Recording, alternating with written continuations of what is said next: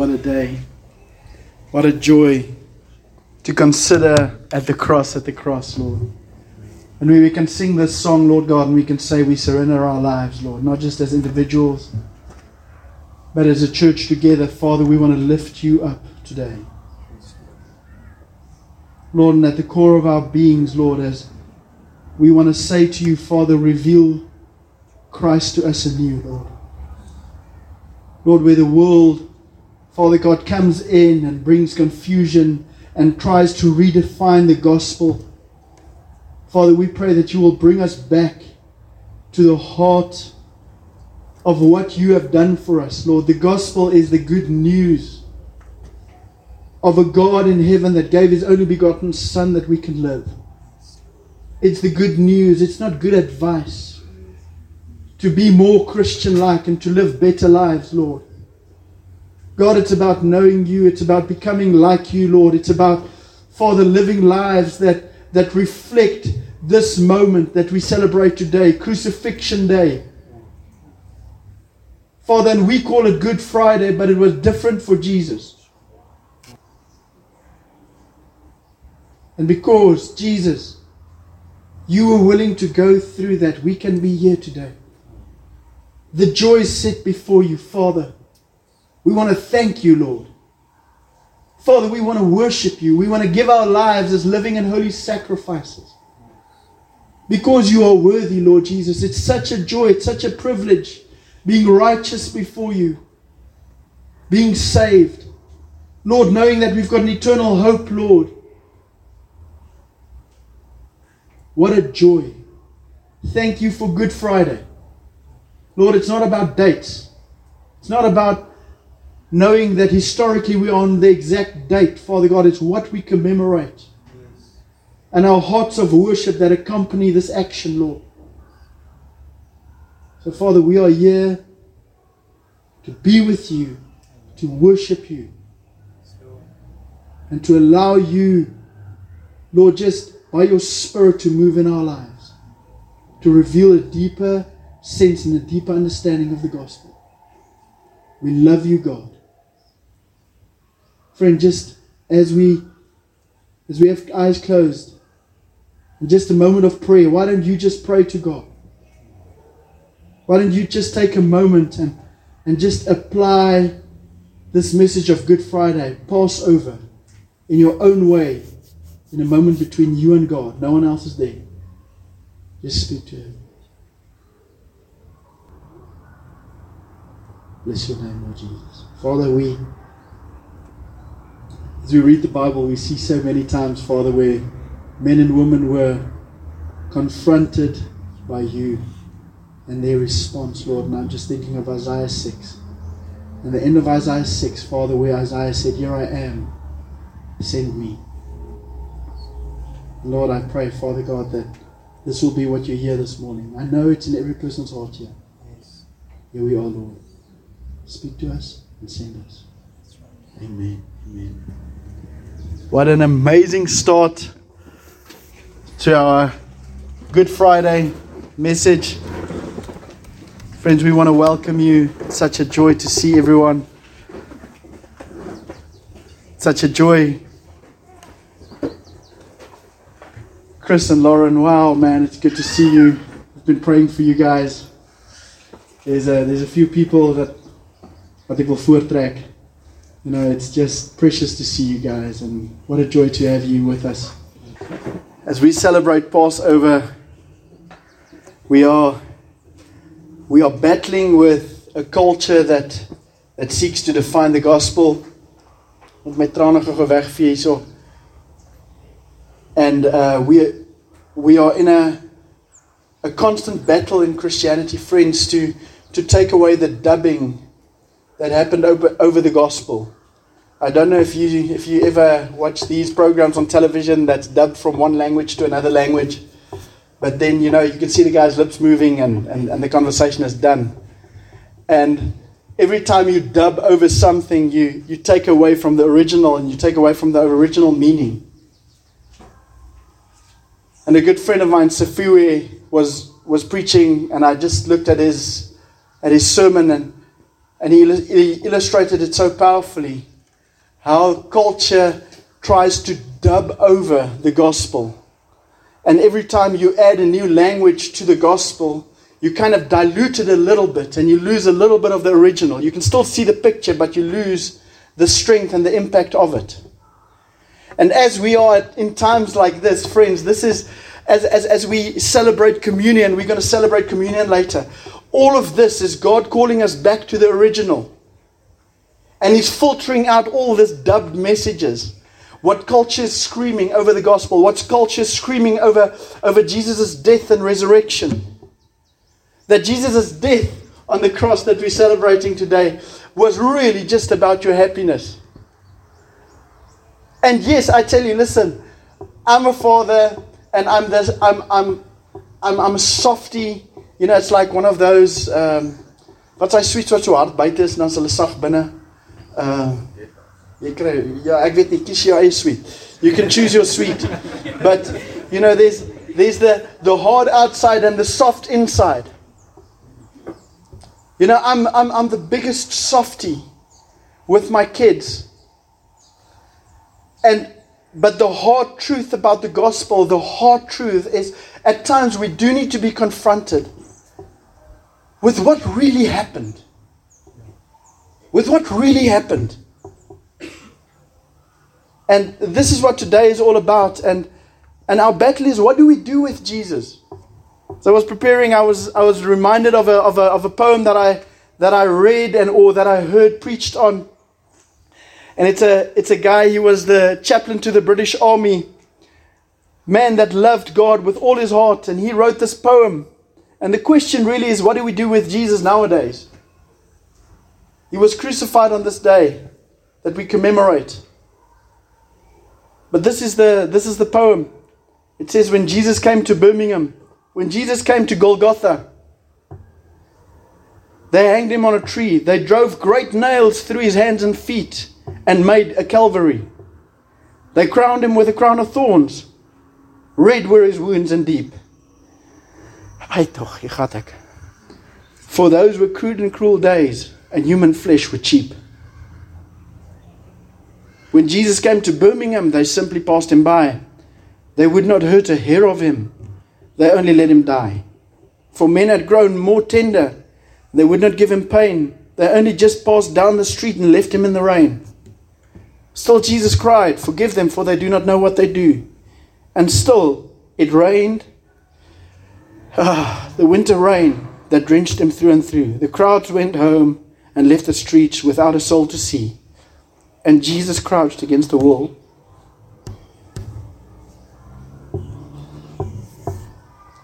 Our challenge is to get to the core of the message. My challenge is to see a Jesus that I worship today, that I see today. A good friend of mine, Alexander, says, don't tell me about a Jesus whom you haven't seen this past week. Friends, the gospel, what happened on that cross was not that we can become more religious. What happened at that cross was the power of God revealed. And when we understand this, the gospel becomes the guiding force to our lives. And when you hear about people giving their lives for the gospel, it simply becomes reasonable. The impact of the gospel in the New Testament days was people being martyred, being pulled to pieces by horses, people being crucified upside down, people standing up to a mob that would come to them with rocks and stone them because they say Jesus Christ is Lord instead of Caesar is Lord. So when we celebrate this day, this is a day that makes the church super dangerous. It's a gospel that transforms us, and that's what we want to get back to seeing Jesus. And not just handling him like the Christians in Birmingham, that instead of crucifying him, we just deal with him with gloves. Just softly. We just softly pass him by instead of crucifying him. It's just a different crucifixion. And Jesus crouched against the wall and cried for Calvary. Friends, may we remove the dubbing of culture that culture is trying to put on the gospel.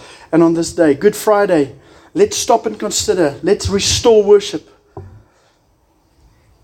Let's enter intimate adoration, heartfelt commitment. The way we're going to look at this is, I want to read you this scripture that the writer of Hebrews ends Hebrews off with. Now, Hebrews is a fascinating chapter. We're going to be preaching through the whole book of Hebrews soon.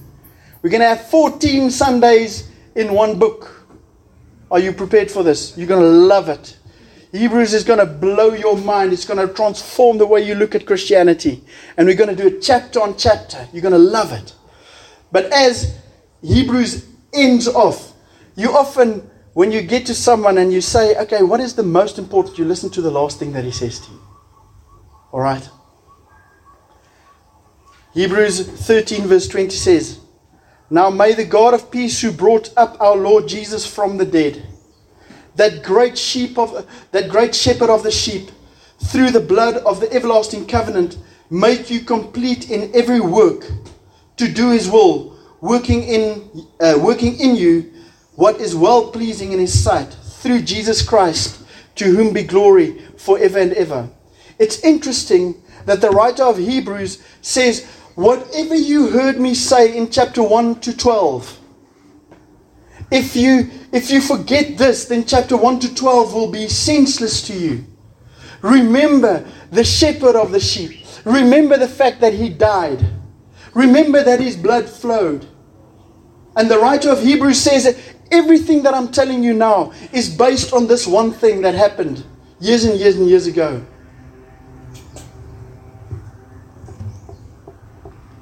And then Isaiah 53, I'm just trying to lay a foundation, and then I'm going to go into what the Lamb did for us. He was pierced for our transgressions. He was crushed for our iniquities. Upon him was the chastisement that brought us peace. And by his wounds we are healed. That is why it's Good Friday for us.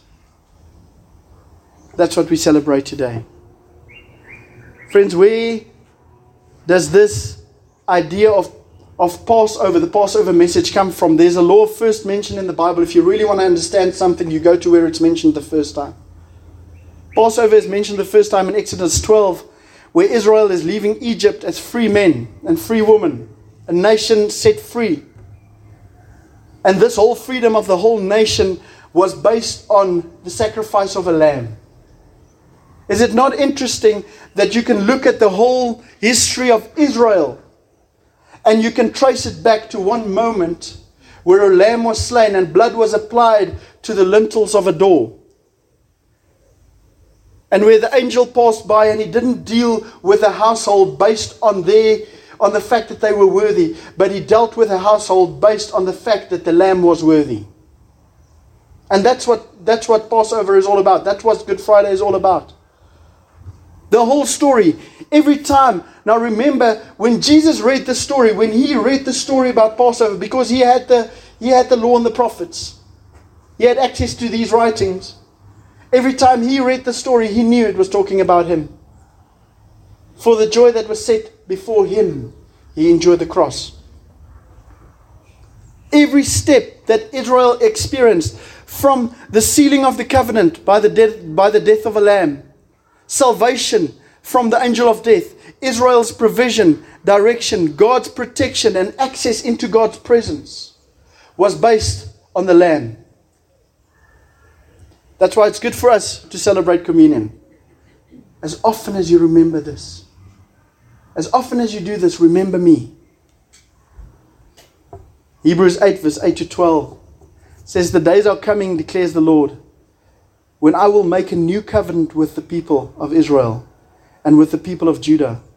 It will not be like the covenant I made with their ancestors when I took them by the hand to lead them out of Egypt, because they did not remain faithful to my covenant, and I turned away from them, declares the Lord. This is the covenant I will establish with the people of Israel after that time, declares the Lord. I will put my laws in their minds and write them on their hearts. I will be their God, and they will be my people. No longer will they teach their neighbor or say to one another, know the Lord, because they will know me, from the least of them to the greatest. For I will forgive their wickedness, and I will remember their sins no more. From the least of them to the greatest. This gospel is from the least to the greatest. In the Old Testament, we see that this gospel was really only accessed by the high priests. And it was only twice a year that they were able to go into the Holy of Holies and have an encounter with God. But what we celebrate today is a new covenant that applies from the greatest to the least. Where do you rate yourself? God rates you worthy. He doesn't apply to your rating. That's why when that blood was applied to the doorpost, it wasn't pertaining, or it wasn't based on the quality of the people in the house. It was based on the fact that they appealed to the Lamb. We celebrate the new covenant, a better covenant. A covenant that's based on Jesus saying it is complete on the cross. Friends, there's so many scriptures. But before we're going to read through that Exodus 12 passage, and I want to highlight something to you, and then I'm going to show you a video clip. I want to say to you, remember that today is not something that we commemorate. It's not the crucifixion of Jesus that we commemorate, and that all of Christianity, yes, all of Christianity and all of your relationship with God flows from the moment of the cross. But the gospel is the fullness that He was crucified for our transgressions. He was raised from the dead. He ascended into heaven, and there He is interceding for us on the right hand of God. So the question to the church today is, where does your gospel end? Where does the Passover message end for you? Because for many Christians it ends at crucifixion. Today is the big day and it ends there. But they forget that Resurrection Sunday is coming. They forget the fact that the stone was rolled away. That He didn't stay dead. So do not allow your relationship with God to be a place that stops at the cross. Walk with Jesus. Follow me and I will make you fishers. Follow me. He was crucified. And then Sunday we're going to talk about the stone that was rolled away, the empty tomb, and what it means to us. And can I now give you a curveball? From Easter weekend we move into Acts, where the Holy Spirit is poured out on all believers. And man, the church becomes dangerous. Man, the church becomes holy. Man, believers become a place, or believers become people that will die with a smile on their faces. As it said, if you read some of the historical writings, they say Nero was one of the biggest persecutors of the Christian church. Nero killed, I don't know how many thousands of Christians in the cruelest ways. That's where the Gladiator comes from, if you watch the movie Gladiators. People being torn apart by lions, etc., etc., etc. And you know how dangerous the Holy Spirit makes you. As I said in historical writings, that the thing that made Nero, that perturbed him the most, was the smiles on the faces of the bodies of the martyrs. When we understand what we celebrate this weekend, when we understand not just the cross, the empty tomb, but when we also understand that God's plan for us is to receive the Holy Spirit, you can look beyond death, and death will not faze you. It might not be easy, but it will not define you. And there will be a smile on the face of the martyrs. Because, friends, there's the full promise. It said here that in Romans 5 verse 17, for if by the trespass of one man death reigned through that one man, how much more will those who receive God's abundant provision of grace and the gift of righteousness reign in life through the one man, Jesus Christ? Let's move on to Exodus 12. This is the first mention of Passover. I'm going to read the whole passage to you. The Lord said to Moses and Aaron in the land of Egypt, this month shall be for you the beginning of months. It shall be the first month of the year to you. Tell all the congregation of Israel that on the 10th day of this month every man shall take a lamb according to their father's house, a lamb for a household. And if the household is too small for a lamb, then he and his nearest neighbor shall take according to the number of persons. According to what each can eat, you shall make your count for the lamb. Your lamb shall be without blemish, a male, a year old. You may take it from the sheep or from the goats, and you shall keep it until the 14th day of this month. And then the whole assembly of the congregation of Israel shall kill their lambs at twilight. Then they shall take some of the blood and put it on the doorposts of the lintels of the houses in which they eat it. They shall eat the flesh that night, roasted on fire, with unleavened bread and bitter herbs. They shall eat it. Do not eat any of it raw or boiled in water, but roasted, its head and its legs and its inner parts. And you shall let none of it remain until the morning. Anything that remains until the morning you shall burn. In this manner you shall eat it, with your belt fastened, with your sandals on your feet, with your staff in your hand, and you shall eat it in haste. It is the Lord's Passover. For I will pass through the land of Egypt that night, and I will strike all the firstborn of the land of Egypt, both man and beast, and on all the gods of Egypt I will execute judgment. I am the Lord. The blood shall be a sign for you on the houses where you are, and when I see the blood I will pass over you, and no plague will befall you to destroy you when I strike the land of Egypt. This day shall be to you a memorial day, and you shall keep it as a feast to the Lord throughout your generations. As a statute forever, you shall keep it as a feast. There's so many things, and if you read this, you can see a God that enters the lives of the Israelites as slaves.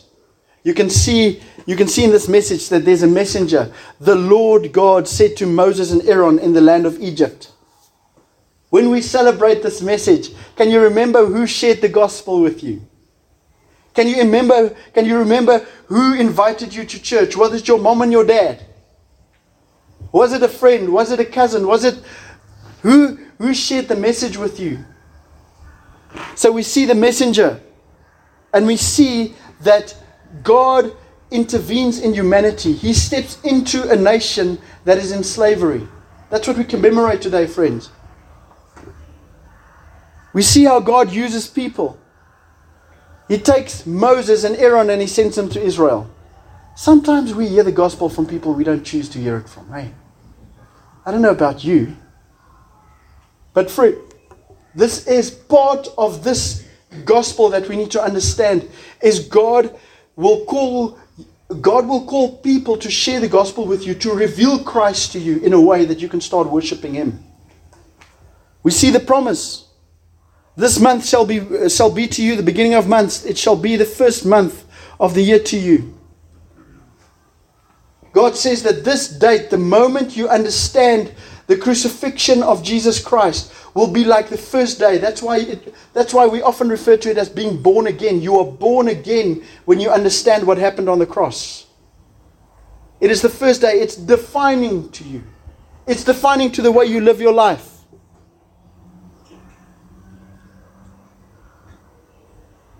Then we see the way, the lamb, a lamb for a household. The lamb, 1 year, no blemish, no fault. 4 days of inspection, guiltless. And the focus here is the lamb and how that lamb substitutes the life that is in him for the sake of the household in him. For the sake of the household that he represents. Friends, I want us to look at a video clip. It's just such a powerful illustration of what happened that day. It's a gruesome account of the crucifixion. And I trust that in some ways God will just remove the scales from our eyes, that we can see again what this Lamb of God did for us. Friends, what a gruesome picture of the physical suffering of Jesus Christ for our sakes. How much must you love someone to go through this? And I trust that God will help us to understand that moment that the Lamb of God was slain for the sins of this world. And that moment instituted a new covenant, a new way of approaching God, a new relationship with God that doesn't end at the cross. The Bible says, he who for the joy that was set before him endured the cross. For the joy that was set before him. So what we call Good Friday was pretty hectic. Because we deserve that.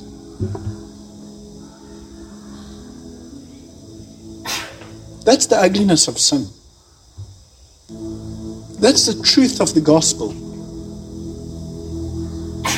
So can we dress it up nicely? Does our culture define that? Or does this define culture? Friends, if we understand this, nothing that you can do, the greatest act of obedience that you can apply is simply reasonable, and it's simply worship, because we interpret our lives through that moment. The same way the Israelites interpreted their freedom, their travel through the desert, their entry into the promised land. The promised land is symbolizing heaven one day. All of us will get to a Jordan. You know what our Jordan is? It's death, friends. It's the end of this eternal flesh life of us. But as you walk through the Jordan and you enter your promised land, which is eternity in God, eternity in heaven, you're going to see a God standing there, and He's not going to say to you, how did you live your life? He's going to appeal to you to the moment when the Lamb that was slain died for you. That's why it's Good Friday. That's why Jesus is worthy of our worship. That's why we bow our knees and say, God, save me. And that's why God saves us. This is not just a message to get people to a place of salvation. This is a message to energize and to enthuse you and to give you perspective of that moment. And now that moment defines your life. Your life never defines that moment. And that is why we're going to celebrate communion together. What a privilege. We refer back to that moment. As often as you drink this cup and eat this bread, remind yourself of the story of Good Friday and the impact and the definition it gives to your life. Friends, may we use communion in relation to that moment. I'm sorry it was gruesome, but at times we need to rip off the lenses through which we look at the crucifixion of Jesus Christ. Because it's not Levi Jesus. It's not loving God, gentle, meek and mild. It's God. It's Savior. It's Lord. And when we use communion together, we do it in remembrance of our Lord. You are welcome to, we're going to play the song in the background. You are welcome to just get up and go to the communion table and have a moment. And let's thank God for the message of Good Friday, the crucifixion. And let's look forward to Sunday, where we celebrate the empty tomb and the stone that's rolled away.